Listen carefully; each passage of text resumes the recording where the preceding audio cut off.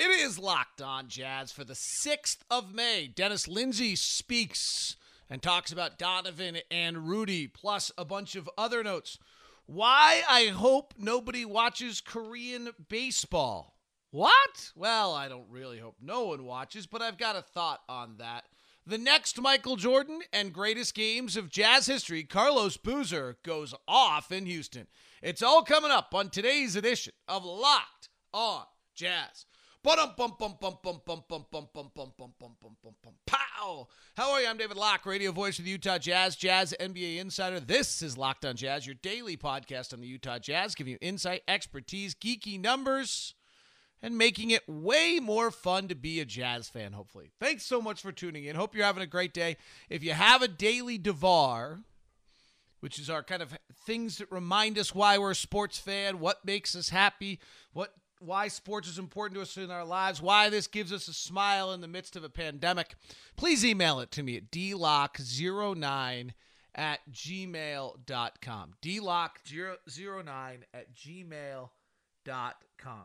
So yesterday, Dennis Lindsay held a Zoom call with the media. And, of course, after an introduction where he thanked Quinn Snyder and Mike Elliott and specifically Steve Smith, our security guy, for the work that they did in Oklahoma City and to get us home and take care of everything well as numerous other people, including Angela Dunn and members of the Oklahoma and Utah epidemiologist staff and everything.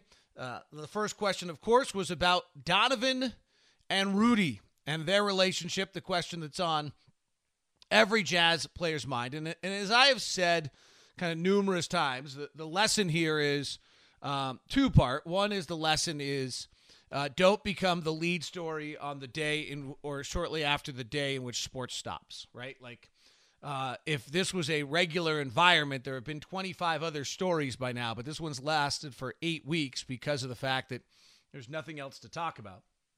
The other thing I've said on this is that you've got two guys who have a shared brilliance and their shared experiences are on the floor with that brilliance.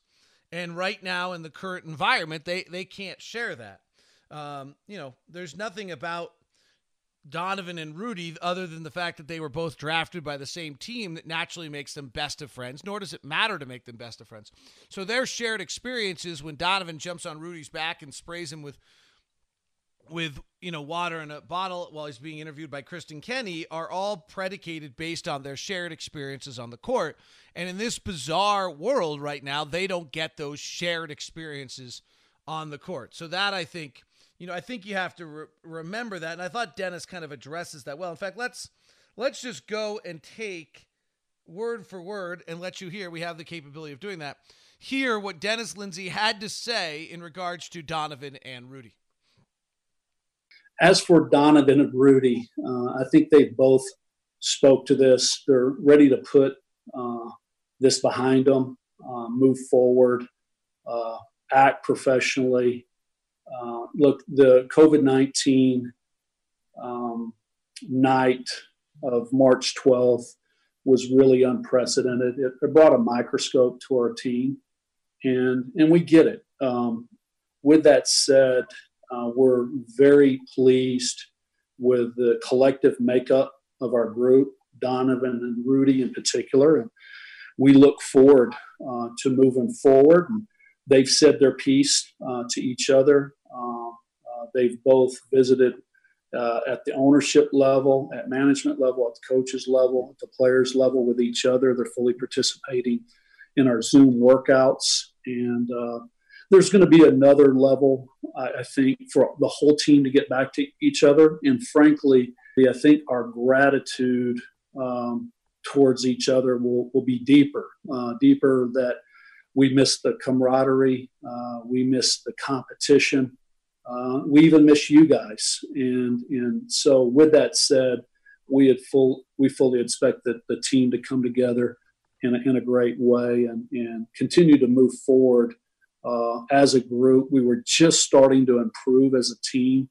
Those last 6 or 7 games, I think we found a few things, a few rotations that really worked. And I think at the end of the day, Donovan and Rudy, I don't want to speak for them on every matter. They'll speak for themselves moving forward. But I think at the most basic level, they know they need each other to accomplish the goals that we want to accomplish as being the last team standing in the NBA. So there's what Dennis Lindsey had to say yesterday. And, I think that, really what a lot of that kind of matches. I mean, the key element here is that you've put together a good group of guys. You've put together high character guys who are reasonable and who, obviously during high pressure and high stress had, some frustration with each other. You heard him say that, it's been discussed at multiple levels and been discussed in multiple ways. And so now they move forward. And this is where the fact that you have a high character group. So, you have Joe Ingles, who's just going to, bring everyone together, probably sometimes in a fun way. George Niang, who's in such a good mood all the time, he's going to make it impossible for guys to be upset. Mike Conley, who's the cool, calm, positive influence. The quiet one in the team that's really important and things like that, this is Ed Davis. This is where a guy like Ed Davis you bring into this group, and he can sit down and use his years of experience and understanding and maturity and ups and downs of his career, and be and they all look to Ed at a really high level of respect to who he is as a person and how he conducts himself. And so this is where you end up with a guy like Ed Davis having a pretty impactful impact, because he can talk to each of them individually with some time and say, hey, like we're going to come together as a group. And also you just have a collective group, right? There's a collective nature to them. And we get back to where I started. You get back to being able to have shared experiences, work on what you're brilliant at. There are circumstances in which, players become greatest of friends. But I mean, I think if you actually, I don't suspect that Stockton and Malone are talking every month, right? I don't think they were ever best of friends. I think they were teammates who understood their value with each other, and they had one of the most incredible on-court relationships of all time. But I don't have the feeling, and I think they would, if you ask them, they would say they were close. But if you actually, I think, watch their actions, I don't think they're spending a huge amount of time with each other and doing those kind of things. John Stockton and Mark Eaton became very, very close. That's a true, I think those two talk with some regularity. I don't have a feeling that Darren and Carlos are talking a great deal, but they were pretty, symptomatic on the or connected on the court together. And so you have, when you have that kind of level of play, you don't have to have some, incredible, best friend, BFF, hashtag relationship. You just play together, work together, and that's what these guys are going to do. Some other things I thought Dennis was interesting about. He talked about how he really felt the team had hit its stride rotation-wise. That bench unit had been playing so very well before the break and doing a tremendous amount of things there. He talked about preparing the facilities that they'll be opening up at some point. He wouldn't give an exact date on it. They're going through all sorts of protocol to make sure that it's perfect and ready for the players to come back, that a lot of players are in town. He wouldn't give any idea of starting dates, but he talked about the league's philosophy is data, not dates, that they're not looking at data, not dates. And then an interesting thing he talked about was obviously the value of naming a champion, but he also talked about the value of running through a part of this season and having played under the new environment and the new rules and the new things that are taking place. Because I think that it gives you a little bit of a, some knowledge maybe for the year moving forward. So I thought that was a lot of really interesting pieces there from Dennis Lindsey in the way, in what he talked about in about 30 minutes with the media, and the key component you heard right there. Today's show is brought to you by Built Bar. That's right, the great tasting energy bar that is rebuilding the way you think of energy and nutritional bars. It is Built Bar. Built Bar, I can't, you got to taste it for yourself to fully grasp the flavor difference. But I mean, if you think about how many years we've had of protein bars that are chalky or they get a little cold, they're hard to break in any fashion or eat. This is the exact opposite. This is a great tasting bar with incredible numbers. The mint chocolate cream bar I had the other day, 110 calories, 15 protein grams, 4 grams of sugar is all. You compare that to the leading men's bar out there, you're talking that bar has probably about 250 calories, depending which flavor, 250 calories instead of 110. It's got net carbs of 38 instead of 5. Sugar, 21 grams. Built Bar's got just 4. So you got great taste. You've got amazing numbers, and you've got an array of super flavors. If you're a nut allergy person like myself, they make all of their nut things in an facility that is nut-free. They have a separate facility. Go to BuiltBar.com, enter in the promo code LOCKEDON, and you get $10 off your first box. You can get the 15 flavor 18 bar mix box, or you can build your own box while you're at it. It's BuiltBar.com. Taste it to believe it. It's the energy bar, the protein bar that is changing the way you'll think about eating bars. Well, you'll think about it like eating a candy bar. Today's show is also brought to you by our friends over at Intercap Lending. Intercap Lending, Steve Carter and the crew there are our loan officers. Intercap's been an amazing partner of Locked On, and hopefully we've been an amazing partner for them, because when we have started, since they started with us, they have exploded. When we first started with them, they had like 3 branches. Last check, they were over 15 branches from St. George to Logan to Tooele to Vernal, also in Boise, Las Vegas, and Phoenix. This year, halfway through 2019, they had doubled their revenue for 2018. Like, why do you do something like that? Because you're closing deals, because you are easy to work with. They're hyper responsive. They embrace change. They have amazing borrower experience. Steve Carter was my loan officer. That's how this all started. And now he is your loan officer. Locked On Jazz has our specific loan officer. We give you the corporate discount at Intercap. Call Steve Carter at 385-800-8528. 385-800-8528. And when you're done, you'll end up doing what everybody else has done, is sending me an email to say, this is the most amazing experience I have had. That's right. Steve Carter just gets review after review after review of people saying what an amazing experience it is to work with him. I think it's just been great. Tom Ferguson heard about Intercapped on a podcast, so I gave them a try and went to the refinance. Our situation was a little more complicated because we're a small business owner. Steve Carter was amazing to work with, always super polite, extra communicative to let us know exactly what was going on, and would certainly recommend him. John Jay, our Intercap Lending was amazing. Steve Carter was our loan agent that helped us purchase our home, and he far exceeded our expectation. Our realtor was a disaster. Steve stepped in and helped facilitate negotiations and helped us close on our new home. Use Steve Carter. Give him a call. Steve Carter can be reached, your personal loan officer at Intercap Lending, at 385-800-8528. That's 385-800-8528. Intercap Lending, NMLS number 190465. I made the comment earlier that I didn't want Korean baseball to be watched. It's not really what I meant. Here's what I mean. To me, I get it. Like, we're desperate for live sports. But if people are actually watching Korean baseball, to me, it devalues a little bit the Donovan Mitchell, the Rudy Gobert, the Joe Ingles, the George Niang, the Mike Conleys. Not that these guys aren't the best in the world. It's just like that we'll watch anything. And I don't think we will just watch anything. I think what we'll watch is guys we're connected to, women that we're connected to, athletes that are at their peak, that are the best in the world of something we're interested and like to see. And I think, we'll watch great competition. We don't know any of the 10 teams in Korean baseball. We don't know any of the players. I really can't imagine that we're going to start watching it unless this is just a fix to get our gambling in. Right? That's the only thing that makes any sense to me from a programming standpoint of Korean baseball, is if it's just to get your gambling fix in, that we don't have anything to gamble on and we all want to, and that's fine.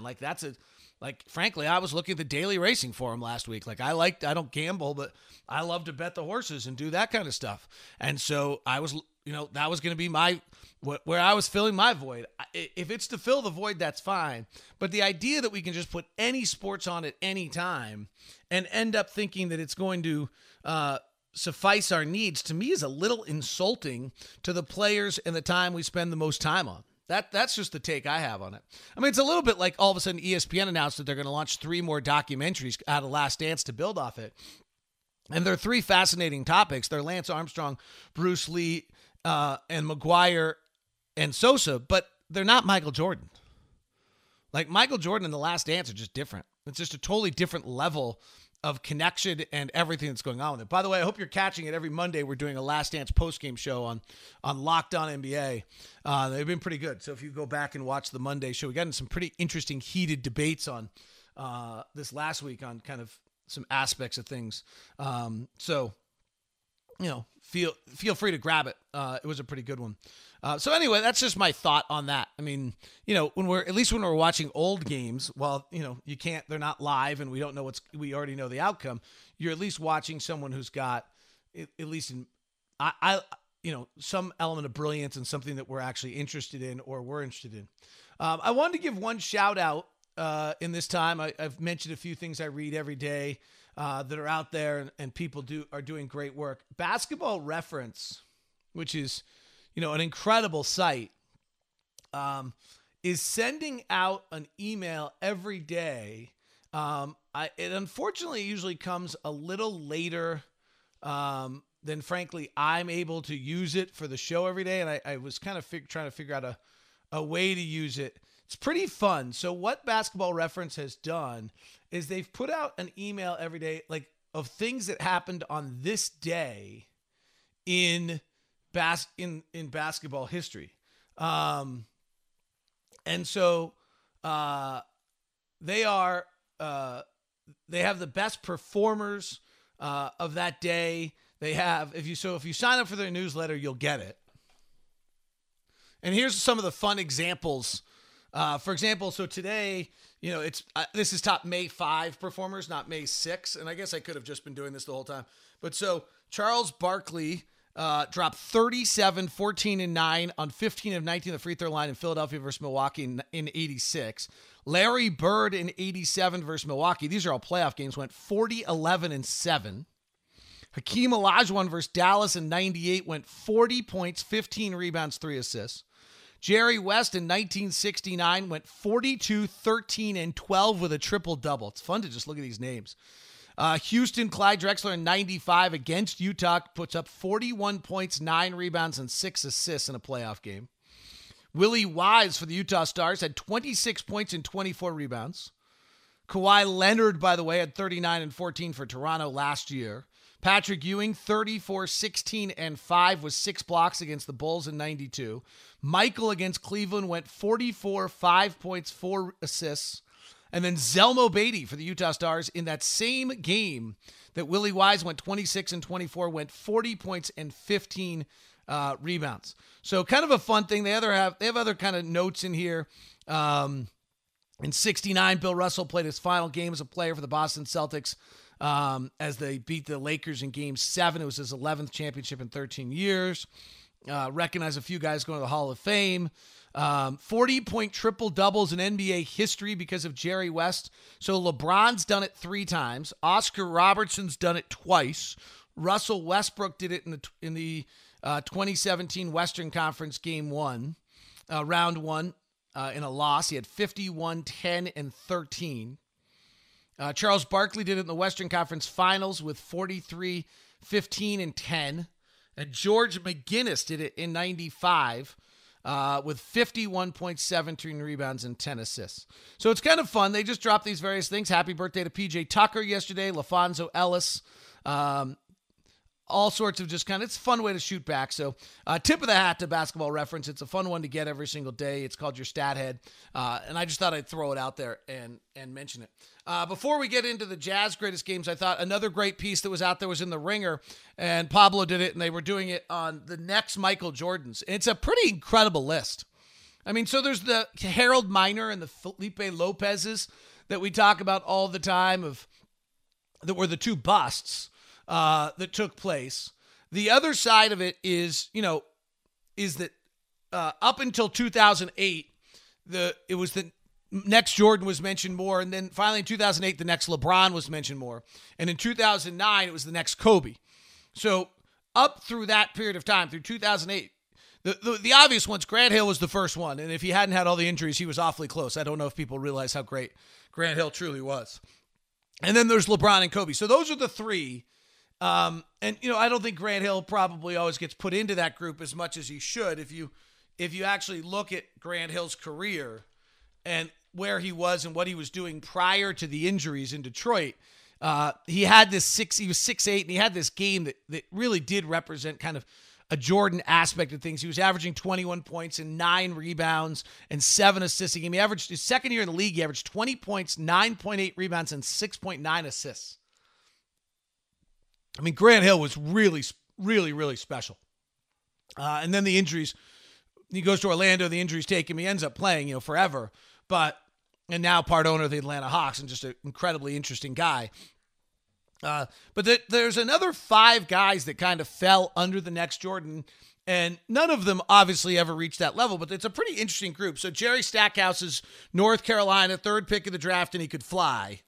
So he gets the next Jordan. I mean, he played 18 years in the league, 2-time All-Star, and 1 year of Stackhouse's career, Stackhouse ends up averaging 30 points a game. Pablo points out in the piece. Like, Stack was pretty special. He started in Philadelphia with Iverson, so he got lost behind. Then he goes to Detroit. He averages 29.8 points a game when he's 26 years old. And actually, if you go back and look at 2000, he's shooting 6 threes a game. He's kind of revolutionary in some ways. Then you have Vince Carter, North Carolina, 5th pick of the draft, and he could fly, and we know his career. Penny Hardaway is interesting because he kind of was the next Magic, but he was the next Jordan, but he was kind of caught in the middle of it. And again, he played 14 years in the league. The injuries to his knees hurt him, 4 All-Star appearances. And the last 2 in the next Jordan realm that I do think are interesting are Ray Allen, who never became the dominant player and became a shooter, but he was so influenced by Jordan. I spent so much time with him. He was so influenced by Jordan in the sense of his off court, the movies, the swag. He was a jump man guy. And then Dwayne Wade's 2006 finals is probably the most Jordan-esque performance we've seen out of anyone. So it's a pretty amazing list. I mean, obviously you've got the 3 big ones. Grant Hill, whose injuries curtailed him from being that. LeBron and Kobe, who did it. And then you've got Stackhouse, Carter, Penny Hardaway, Ray Allen, and Dwayne Wade all come out of that ilk. It's a pretty good look at the way the NBA played and what's going on. So I finally decided. I looked at the Tucson for a long time. I'm driving the Sonata. It doesn't have 4-wheel drive, so for us living up the canyon, it was not the right choice. But the Sonata is amazing. I'm telling you what, if you are looking for a sedan right now, I'm driving that Sonata right now. It's got pop. It looks great. Like I was with buddy of mine playing golf over at Valley View the other day, and we came out and he looked at it and he's like, wow, it looks great. Its bells and whistles are amazing. I told you about the turning signals. It's so cool. You flip the turning signal on and it puts a camera up in front of you. Well, a bunch of those safety features on the Sonata actually swayed me to, we're going to get the new Santa Fe. So we're actually getting our second Santa Fe in the house. And the new one's it's beautiful. And it's just such a nice car. I just couldn't, it's a big difference. It's 0% still over 72 months, which is pretty great. The Tucson and the Sonata are 0% for 84 months, which is even more amazing. And just, 72 months is still a long time. So it's just a great deal. Couldn't bypass taking advantage of it right now. It's a little earlier than we planned on, but the deals are amazing. Did it with Murdoch Hyundai, of course, at 4646 South State Street.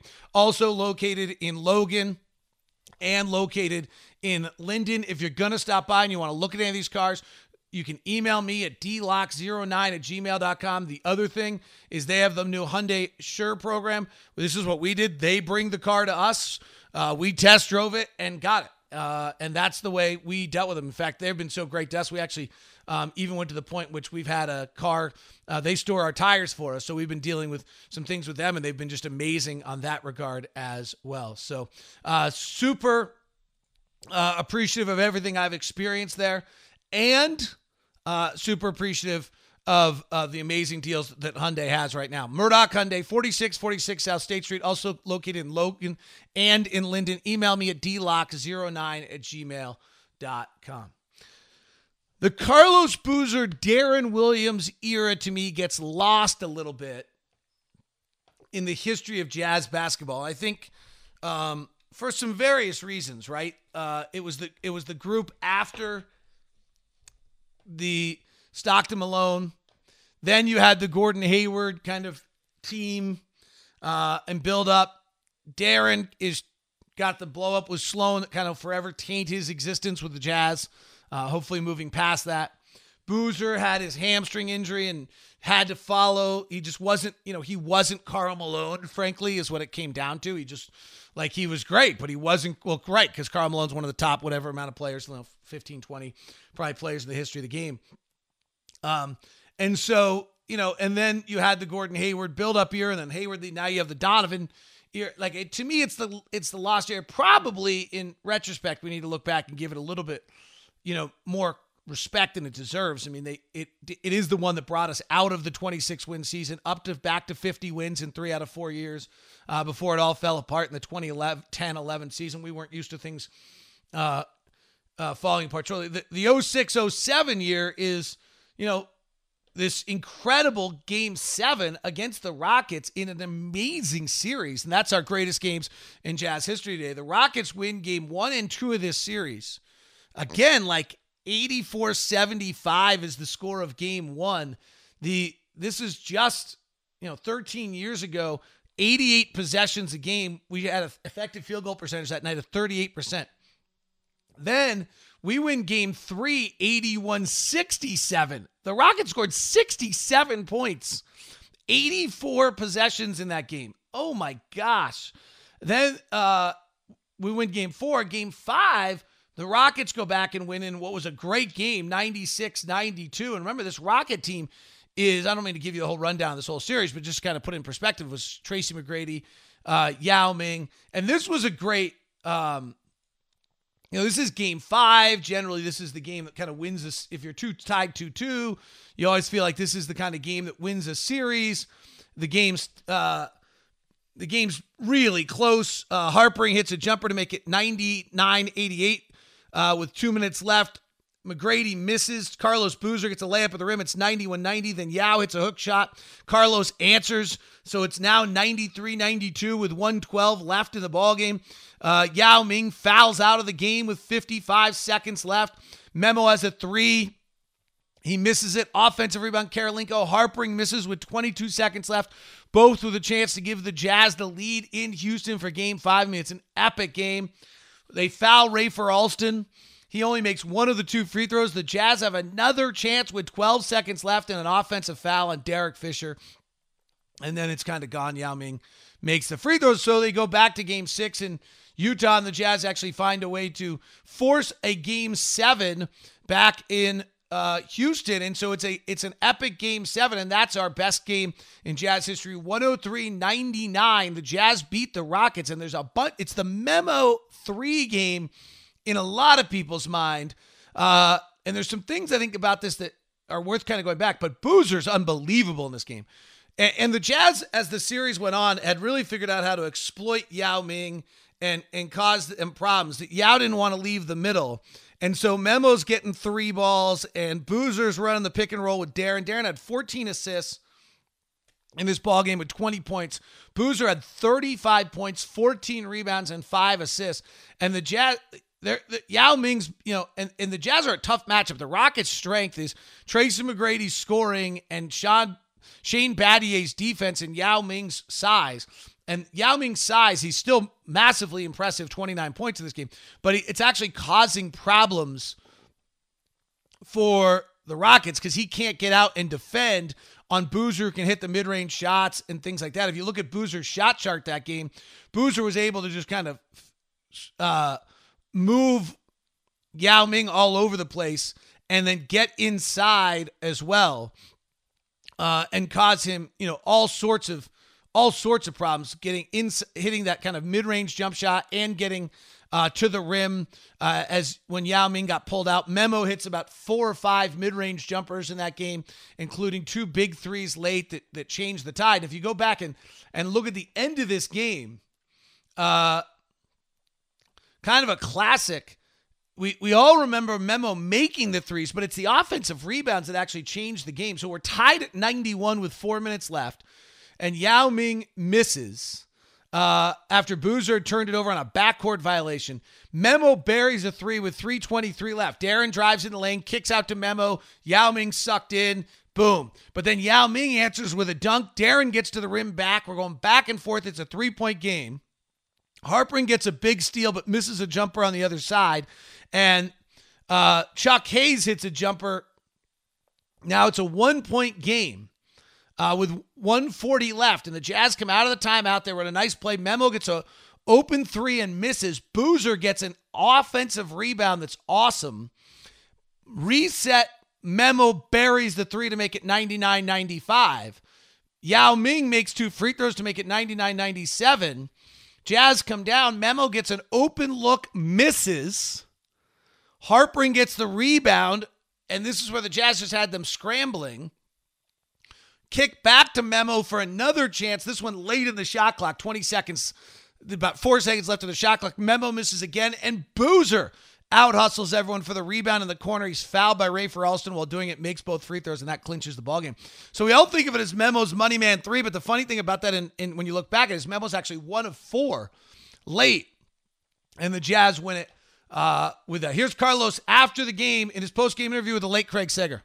As for Donovan and Rudy, I think they both spoke to this. They're ready to put this behind them, move forward, act professionally. Look, the COVID-19 night of March 12th was really unprecedented. It brought a microscope to our team, and we get it. With that said, we're very pleased with the collective makeup of our group, Donovan and Rudy in particular, and we look forward to moving forward. And they've said their piece to each other. They've both visited at the ownership level, at management level, at the coaches level, at the players level with each other. They're fully participating in our Zoom workouts. And there's going to be another level, I think, for the whole team to get back to each other. And frankly, Andy, I think our gratitude towards each other will be deeper that we miss the camaraderie. We miss the competition. We even miss you guys. And so with that said, we fully expect that the team to come together in a great way and continue to move forward as a group. We were just starting to improve as a team. Those last 6 or 7 games, I think we found a few things, a few rotations that really worked. And I think at the end of the day, Donovan and Rudy, I don't want to speak for them on every matter. They'll speak for themselves moving forward. But I think at the most basic level, they know they need each other to accomplish the goals that we want to accomplish as being the last team standing in the NBA. So a lot of fun to look back. Again, thanks to Jazz Basketball One YouTube account that's got all these centered back, and they're super fun to look at. Appreciate them dropping those in there for us. And having that archives. Today's show is brought to you by Built Bar. Go to BuiltBar.com. Promo code LOCKEDON to get $10 off your first box. Thanks to Murdoch Hyundai and Aircap Lending as well. Thank you for tuning in. Right now, tell your smart device to play the most recent episode of Chad Ford's NBA Big Board.